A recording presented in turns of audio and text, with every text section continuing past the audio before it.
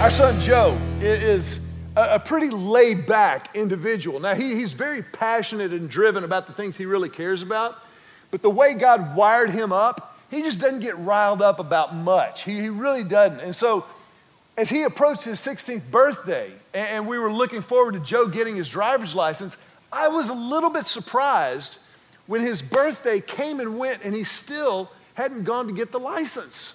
Man, I remember when it was time for me to get my driver's license, I was there when the DPS opened to get that license. His older sister, Emily, the same thing. And so for a few days, Julie and I kind of hung back and just watched and observed, and we were kind of like, this is interesting. And so finally, after about a week and a half or 2 weeks, I was like, bruh, what up? Why haven't you gone to get the license? This is where the genius of laid back reveals itself. This is what he told me. He said, well, Dad, I figured as long as I didn't have my license, Emily's a senior and I could still ride with her. Seniors get better parking than sophomores and she's paying for the gas.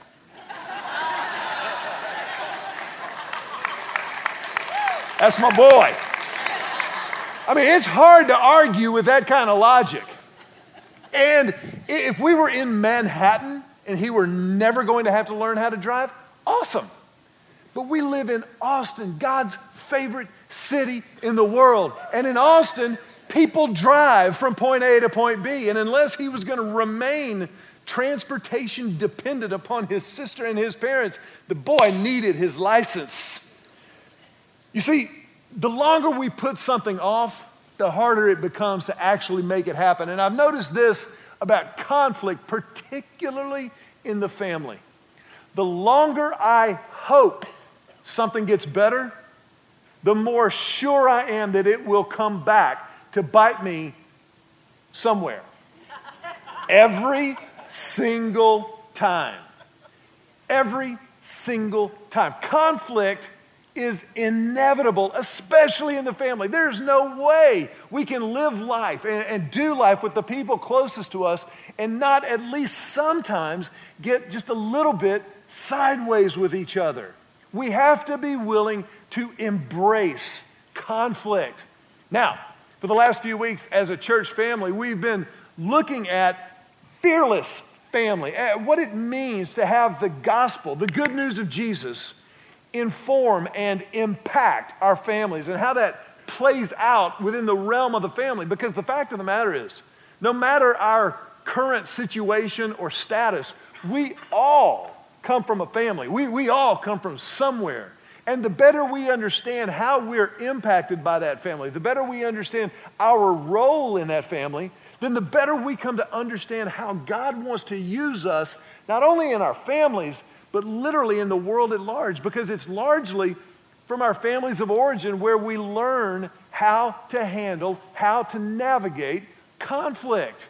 I grew up with two brothers and three boys. I discovered very early in marriage, three guys handle conflict much differently than Julie and her two sisters handled conflict. And so when we came together in marriage, one man, one woman, one life, be united, we had to learn, we had to discover how to navigate conflict in a way that was going to be constructive and not destructive. We had to learn how the gospel, how Jesus plays out even within our conflict. Now, I think it's really important here at the very, very beginning that we all agree on something. There is absolutely no way. Tell your neighbor right now, there ain't no way. There is no way that we can comprehensively cover all conflict. I mean, there's no way, because let's be honest, family conflict comes in a lot of shapes and sizes and flavors, doesn't it? And the reality is that there are so many different ranges of conflict. There's, you forgot to put the seat down again conflict. But then there's also that kind of soul deep, decade after decade conflict, and all points in between. But the fact of the matter is, the gospel, we believe firmly around here that all roads lead to the cross. That the cross of Christ and the resurrection of Jesus from the dead means that every single thing the gospel touches gets better.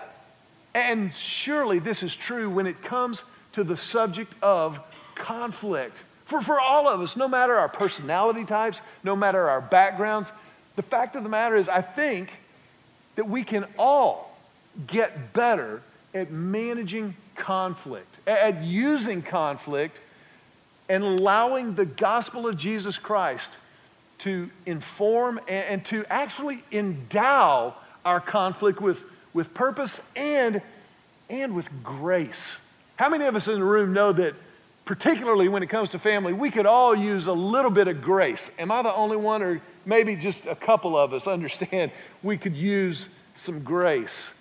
A few years ago, we were on vacation, just the four of us, our family, and we were sitting beside a pool getting ready to order kind of a late lunch. And we had sat down, like I said, kind of late, and so we were kind of right at a shift change where the wait staff one was going and the other was coming. And so we sat there for a while, and finally a waitress came over to our table, and we were having one of those just awesome family days. The weather was great, the conversation was great, we were playing together, picking at each other, having fun. It was awesome. And finally the waitress came over and she goes, "Hey, how are y'all doing today? Have y'all had to wait a while? I'm so sorry." I go, "Hey man, we've been here a while, but it's been awesome." Well, everybody at our table, I could tell, Emily, Joe, my bride, Julie, everybody just kind of cringed when I said that. And our waitress took our drink order, and as she walked away, Julie kind of started, "But we're fine. We're not in any rush. We were just kind of hanging out." And at that point, as the waitress walked away, Joseph took the beach towel that he was sitting on and just pulled it over his head, wanted to crawl under the table. I was like, "What is wrong with you people?" Now, Emily understood what I had meant, but she also understood how it had come across. And she goes, "Hey, Dad, I know what you meant, but here's how it came across. We've been sitting here a while. Where were you?" I was like, "You're kidding me. I didn't even mean it that way. I just meant, hey, we've been here a while. It's been great. I was enjoying y'all until right now." I said, "See, that's the deal. That's how I come off chill.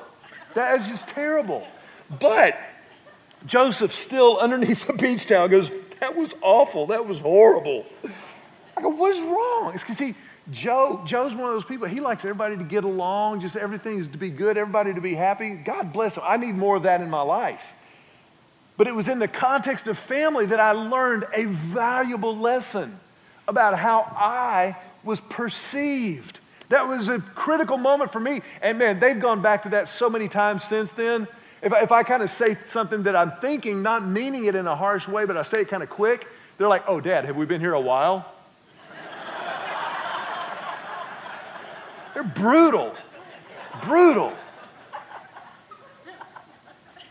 But our family, that's where we learn conflict. Our family is where we learn how to grow and get better. It's how we hopefully learn how to laugh at ourselves, to understand, hey, listen, I can mess up just like you can mess up. And maybe if we both mess up at the same time, maybe that's contributing to the conflict that we're feeling at any given moment in time.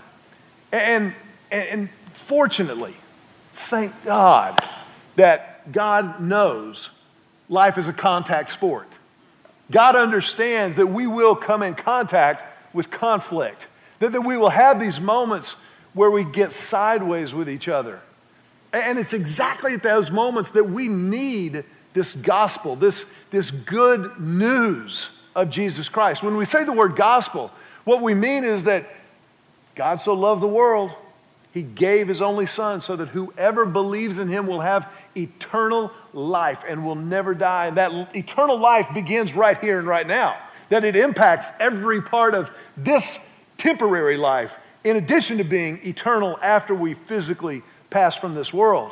And that gospel matters. And it's not just a concept. It's not a belief system.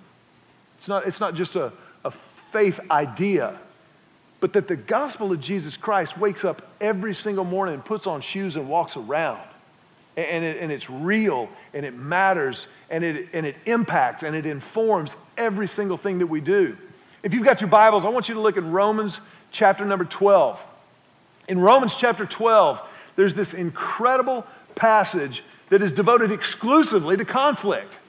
Now, If you don't have a Bible with you, we're going to put it here on the screen in just a second. But I want to make sure that you understand there's an incredible app that you can put on your phone. It's called the YouVersion Bible app. Y-O-U version. YouVersion. You can download it and carry the Bible with you anywhere and everywhere you go. You can look at the table of contents and nobody will ever know. You just look it up. But it's there for the taking. I would encourage you and man, exhort you. That's a good pastor word, isn't it? I exhort you. I exhort you to put the YouVersion Bible on your phone and take it with you wherever you go. But in Romans chapter 12, the Apostle Paul is inspired by the Holy Spirit of God and is writing because he's explaining how this gospel plays out, how it makes a difference day in and day out in our earthly relationships as well as our heavenly relationship with God. And in Romans chapter 12, verse 16 and 17, he says something really, really profound, but I want you to make sure, as we put the verse up here, I want you to read the highlighted words with me. Read it like you mean it. Read it like you believe this stuff. Verse 16, look at what it says. The Bible says, live in harmony with one another. Do not be proud, but be willing to associate with people of low position. Do not be conceited. 3 of you read that. Awesome. I appreciate that a lot. Do not be conceited. Do not repay anyone evil for evil. Be careful to do what is right in the eyes of everyone. Now, it would be understandable if we read Romans chapter 12, especially verse 16, and just kind of skated right by it. Live in harmony with one another. It would be understandable if we just kind of glanced by that and went, what a beautiful poetic image. Live in harmony with one another. Yes. Harmony. I love that. It's a beautiful picture. But understand what harmony really is. Harmony is a fascinating act of physics. Harmony occurs, if you've ever sung in a choir or in a band, you know about harmony. Because the melody line, that's easy. The melody line is what people like me can hear and kind of follow along with. But harmony is where different people sing different notes, and when those notes merge and mesh together, they form this beautiful, this gorgeous chorus that is so much stronger together, vocally and audibly. And that's what makes music like the Beach Boys or the Eagles stand out, or currently Zac Brown Band. They've got these incredible harmonies that are absolutely killer. Now, I can hear a melody. I can understand a melody. I got a peaceful, easy feeling. I got that. That ain't that big a deal. But somebody with talent can take that melody line and they can find the notes above and below that melody and they merge. Oh man, that all of a sudden becomes magical. I can't even fake it for you, and I had all week to practice. So I can't do that. But I think it's a great picture of what God wants to see happen in families where everybody is singing a different note, but that note is contributing to the melody. The melody is the vision and the purpose of the family that God has called us to. For example, husbands and wives, marriage in God's economy, one man, one woman, one life. That's the deal. And in that construct, you've got a man and a woman. Just stop right there. A man and a woman.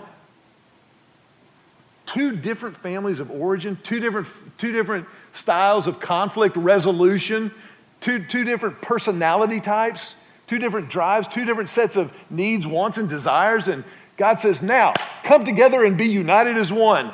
Good luck. That's a fascinating dynamic. And yet, as their differences come together, they complement one another. They don't compete with each other. I've always laughed when I've heard women who said they wanted to be equal to men. You need to be aiming a lot higher than that. I mean, that's just unbelievable. Am I preaching truth? I'm just saying, you don't want to be equal to men. God has given you a calling that is divinely appointed, just like he has men. And so when we come together, there's this harmony that happens. It's true in the family. The kids have a unique role to play in the family. You play a significant role. You have major influence in your family. The older you get, the more influence you have. It may not feel like it, but I'm just telling you, you have a lot of influence. Your attitude, the words that you use, whether or not you choose to tell the truth, all of those things contribute to the climate of your home. And it's like we all live in these little eco bubbles, right? And we may not have rain, but boy, we can see some thunder and lightning, am I right? And everybody contributes to the climate of the family. As a matter of fact, there's one thing I think that's also in this passage in Romans chapter 12 that's worth taking just a quick second. It says, do not be proud, do not be conceited. Now that, we know that's true. There's never a place where pride or me, myself, and I before you and thy, there's never a time where that works long term, ever. And yet, that still is a struggle. As I was preparing for this, writing this sermon and praying through it, I thought about when I was 17 years old. This is just me. And I admit I am advanced in years. I'm 51, but I remember being 17, even 16, but especially at 17 and a few years thereafter. I remember at 17 thinking that my parents were crazy. I remember thinking my mom and dad, bless their hearts. They don't understand anything about me. They don't understand anything about life or the world in general. It's just so hard to even talk to them. Here's the thing I didn't understand. By virtue of the fact that my mom and dad were older, and still are. My dad's passed away, but my mom remains older than me. By virtue of the fact that our parents are older, they've lived longer. They've seen more. They know more of what works and what doesn't work. They have an earned wisdom that at 17, I couldn't even imagine. I didn't understand that. So if you're in that station in life where maybe you think your parents are crazy and don't get it, I'm not telling you they're perfect, because they're not. But they are your parents, given to you by God. And so don't be conceited. Don't be proud or arrogant and think you know more than somebody that's more than double your age, because you don't. There's certain things that you maybe understand more than you used to, and that's great. And you are growing in wisdom and in stature and hopefully in favor with God and man like Jesus did. But don't think for a second that you know more than your mom and dad. I don't think that you're really that consciously arrogant. But understand, if you think your parents are crazy and they don't get it, there is a very real slice of arrogance in that you don't want to be a part of your life. And as a matter of fact, that humility, as you adopt that humility and you begin to put it into practice and talk to your parents like you really are humble, like you really do recognize their place in your life and their advanced years, all that, then watch how the climate in your home changes. I'm just telling you, I've never lied to you, and I'm not going to start now. I'm just telling you, you have a massive, massive role to play. Now, verses 16 and 17 of Romans chapter 12 are significant, and they're important. Look at, live in harmony with one another. Do not be proud. But verse 18 of Romans chapter 12, I think Romans 12:18 is really the meat in this relationship sandwich. Romans chapter 12, verse 18 says this: if it is possible, Read these highlighted words with me. If it is possible, as far as it depends on you, live at peace with everyone. Live at peace with everyone. I know what's happening right now. This is great. Some of you are thinking, yeah, right. But it's imperative that we take that command from the heart of God, live at peace with everyone, and keep it attached, keep it tethered to that mission critical clause that comes before. As far as it depends on you, as far as it depends on you. That means when it comes to our relationships, and particularly where conflict is concerned, take appropriate responsibility. Take appropriate responsibility when it comes to conflict. As far as it depends on you. That means that you own your stuff. You own up to what you own, actually. Your place in the conflict, your contribution to the conflict. I've noticed something after 27 years of marriage.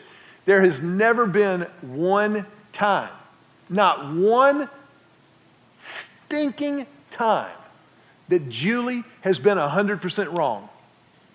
Do you know how annoying that is? I've looked for it. Not one time have I been able to look at any conflict we've ever had and said, this one is entirely on you, sugar. I mean, there's always something I could have done better. Always something I could have said differently. And I think that taking responsibility means that we are willing and able to wield the tool of responsibility. Taking responsibility is not fun. It is never fun to go, you know what? Time out. I was wrong, and I'm sorry. Right now, just on the count of 3, everybody say, I'm sorry with me. Just smile. Everybody smiling. Doesn't even apply to anything right now. Just go, 1, 2, 3. I'm sorry. Okay, wait a minute. Look at that. Everybody lived. It wasn't fatal. A few people might have kind of hyperventilated a little bit, but that's okay. I'm sorry. Taking appropriate responsibility means apologizing sincerely. Can I just tell you something? It's not. Whenever you say I'm sorry, follow it with these words. Say, I'm sorry that I ... Do not ever apologize like this. I'm sorry if I. I'm sorry that you. No, man. I'm not even going to tell you thanks for playing that junk. No. I love it when celebrities get caught doing something wrong or they tweet something. I apologize if I offended anyone. That ain't no apology, cuz. That's an escape clause written by a publicity hound. That's not an apology.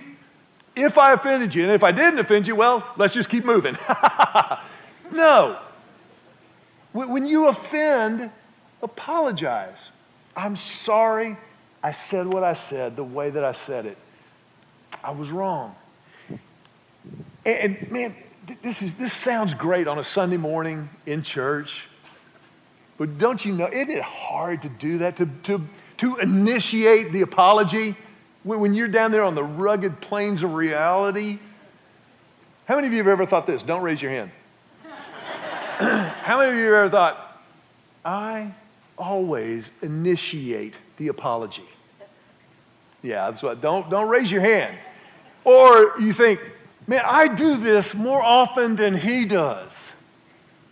I want to take a survey. I'm not going to lead the witness. If you think men apologize quicker than women, raise your hand. Men are scared to raise their hand right now. Let me ask you this. If you think women apologize quicker than men, raise your hand. Okay, if you think men apologize quicker, raise your hand. Yeah, that is not a scientific survey. We're going to move on. Isn't that interesting? Like, can I email you my answer? No. As far as it depends on you, live at peace with everyone. Responsibility, don't look at responsibility as a burden. Look at responsibility as a tool that works. Because there are a few things that responsibility will do that nothing else will do. Number one, responsibility moves you from being a spectator to being a player. Responsibility moves you from being a player, being a spectator, to being a player. It makes you a real player. It puts you in the game as opposed to kind of sitting up in the stands. Because it's easy. It's easy. If you don't ever take responsibility, then you kind of sit back and you're like, how in the world could God, a God of love, give me this family that he has given me? How could he put these people in my life that I have to deal with on a regular basis? Look at him. Just look at him. Seriously? I mean, who thinks it's a good idea to act like she's acting right now? Are you joking me? Again, at that point, you're in the stands.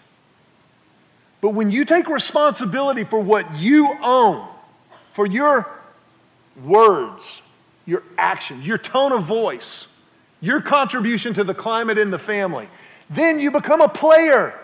Then you're on the field, you're on the court.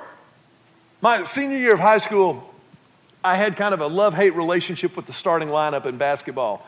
I was there some, wasn't there. It was my coach. It was really interesting. But anyway, it had nothing to do with my coach. I wasn't good enough. That was what the problem was.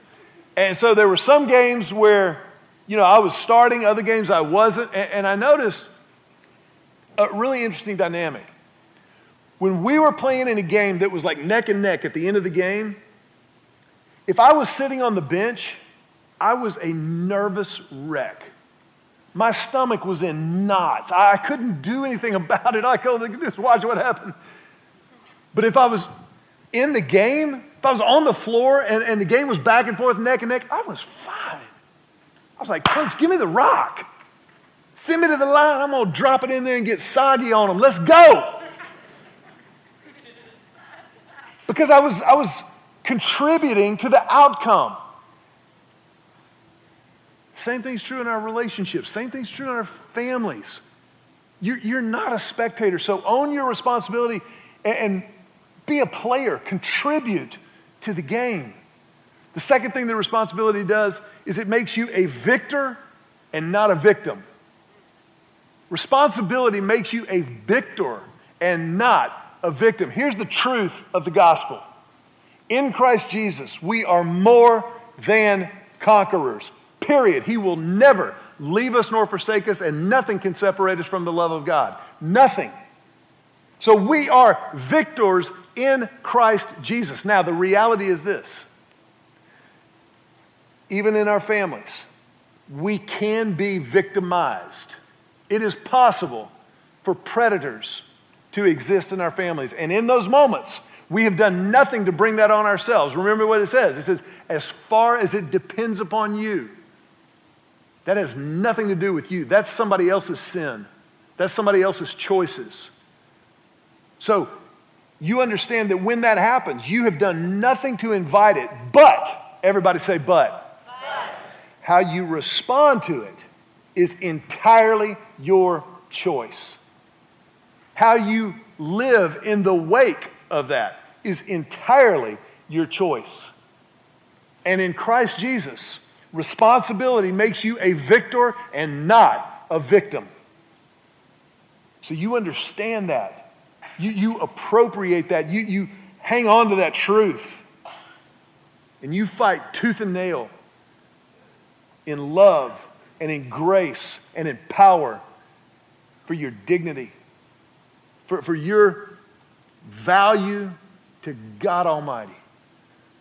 And responsibility is what makes you a victor and not a victim. The last thing that responsibility does is it makes you a solution and not a problem. You see, when you take responsibility for your words or your tone of voice or your actions within the family, then you're a part of the solution to the conflict. As long as you stay out of that and you remain a spectator, you're a part of the problem. You are.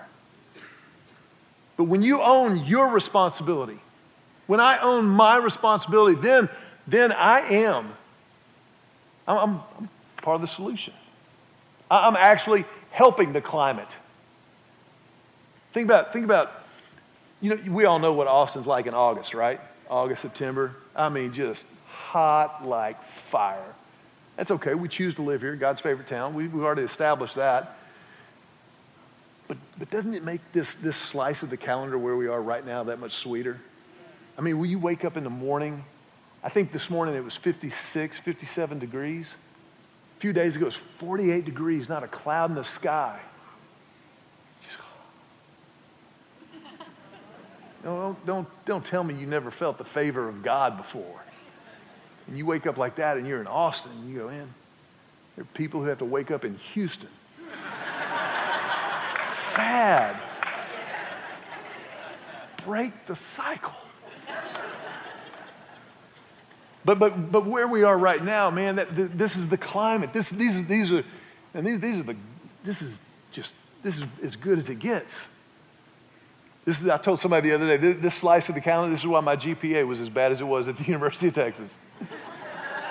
Wake up on a day like that, they go, class. That was long. I was wrong. That was terrible.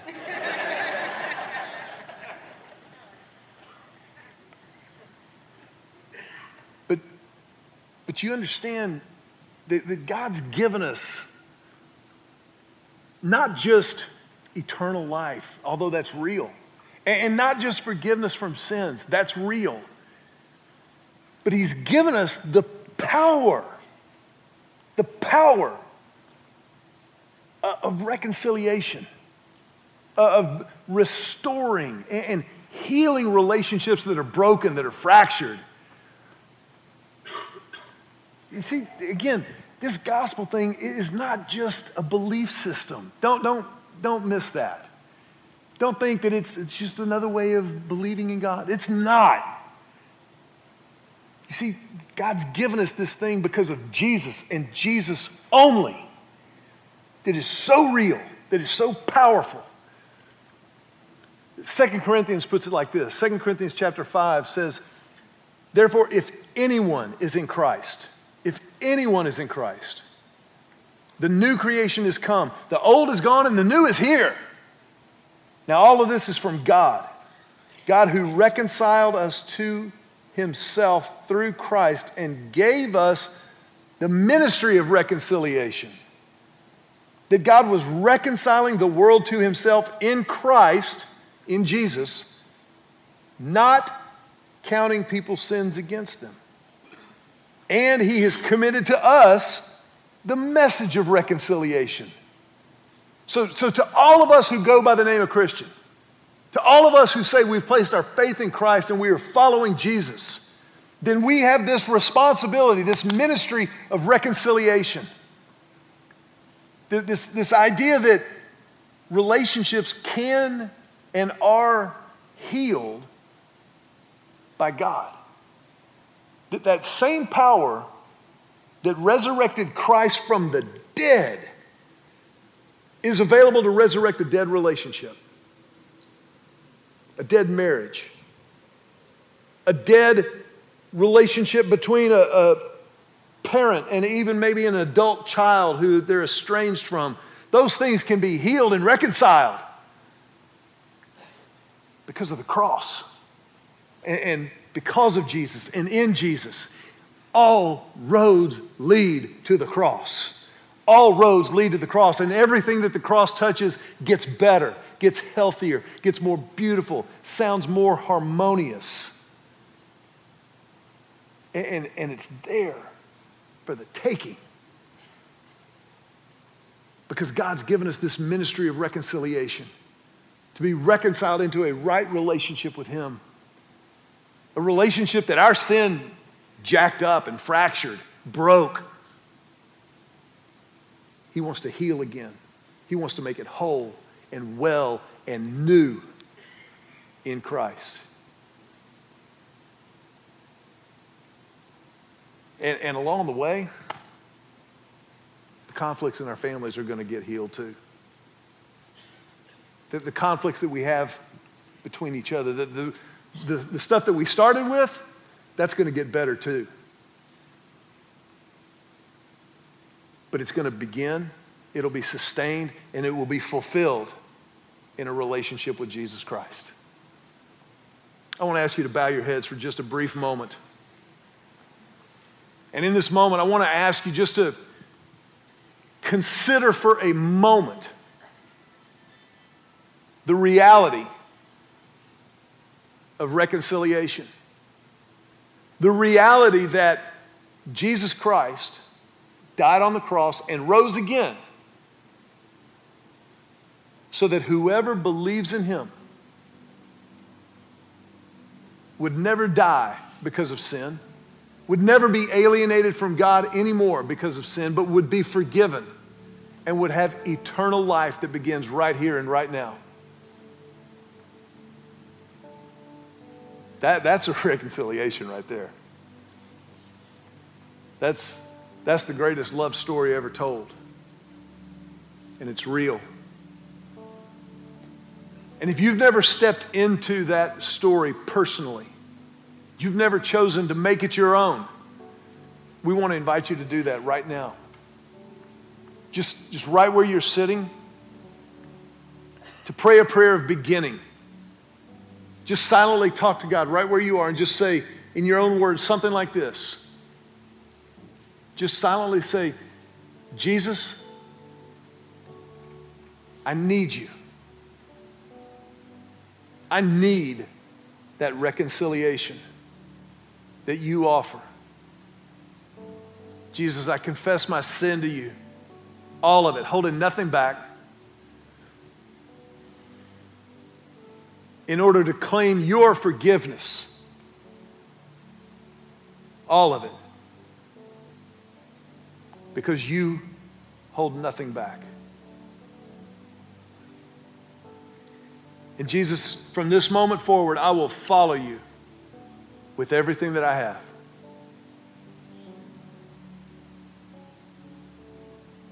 Jesus, thank you. Thank you.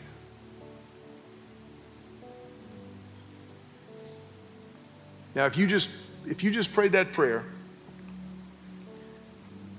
you need to understand this is the biggest moment of your life. It's actually the moment for which God created you. It's the moment from which He will build every other moment that follows. And in His wisdom and love, He's put you in just about a perfect place to do that because you're surrounded by people who want to help. People who are highly imperfect, believe me. But we want to help. We want to be a family of faith with you. And so if that was your prayer, I want to ask you to do just a couple of things. Number one, before you leave, even right now, just open up the program that you got when you came in. And inside it, you'll notice there's a Connect card. Fill that card out and indicate there about halfway down, I'm committed my life to Christ this week. You can start just filling that out right now. And as you finish that card, you can just tear it off at the perforation. And on your way out the door in just a moment, if you would, just hand that Connect card to one of our ushers, one of our hosts. Just so, like I said, we can help. We want to come alongside with you. And then second of all, I want to ask you if you would, just for a brief moment, as our heads are bowed for another second, if you prayed that prayer and you meant it, would you just raise your hand? Just raise your hand high over your head and hold that hand up. And here's why. It's a physical representation of a spiritual commitment. a spiritual response to God's grace. And it's for you, but it's also for this church family. Because there's nothing more important to us than this moment in your life and others like it.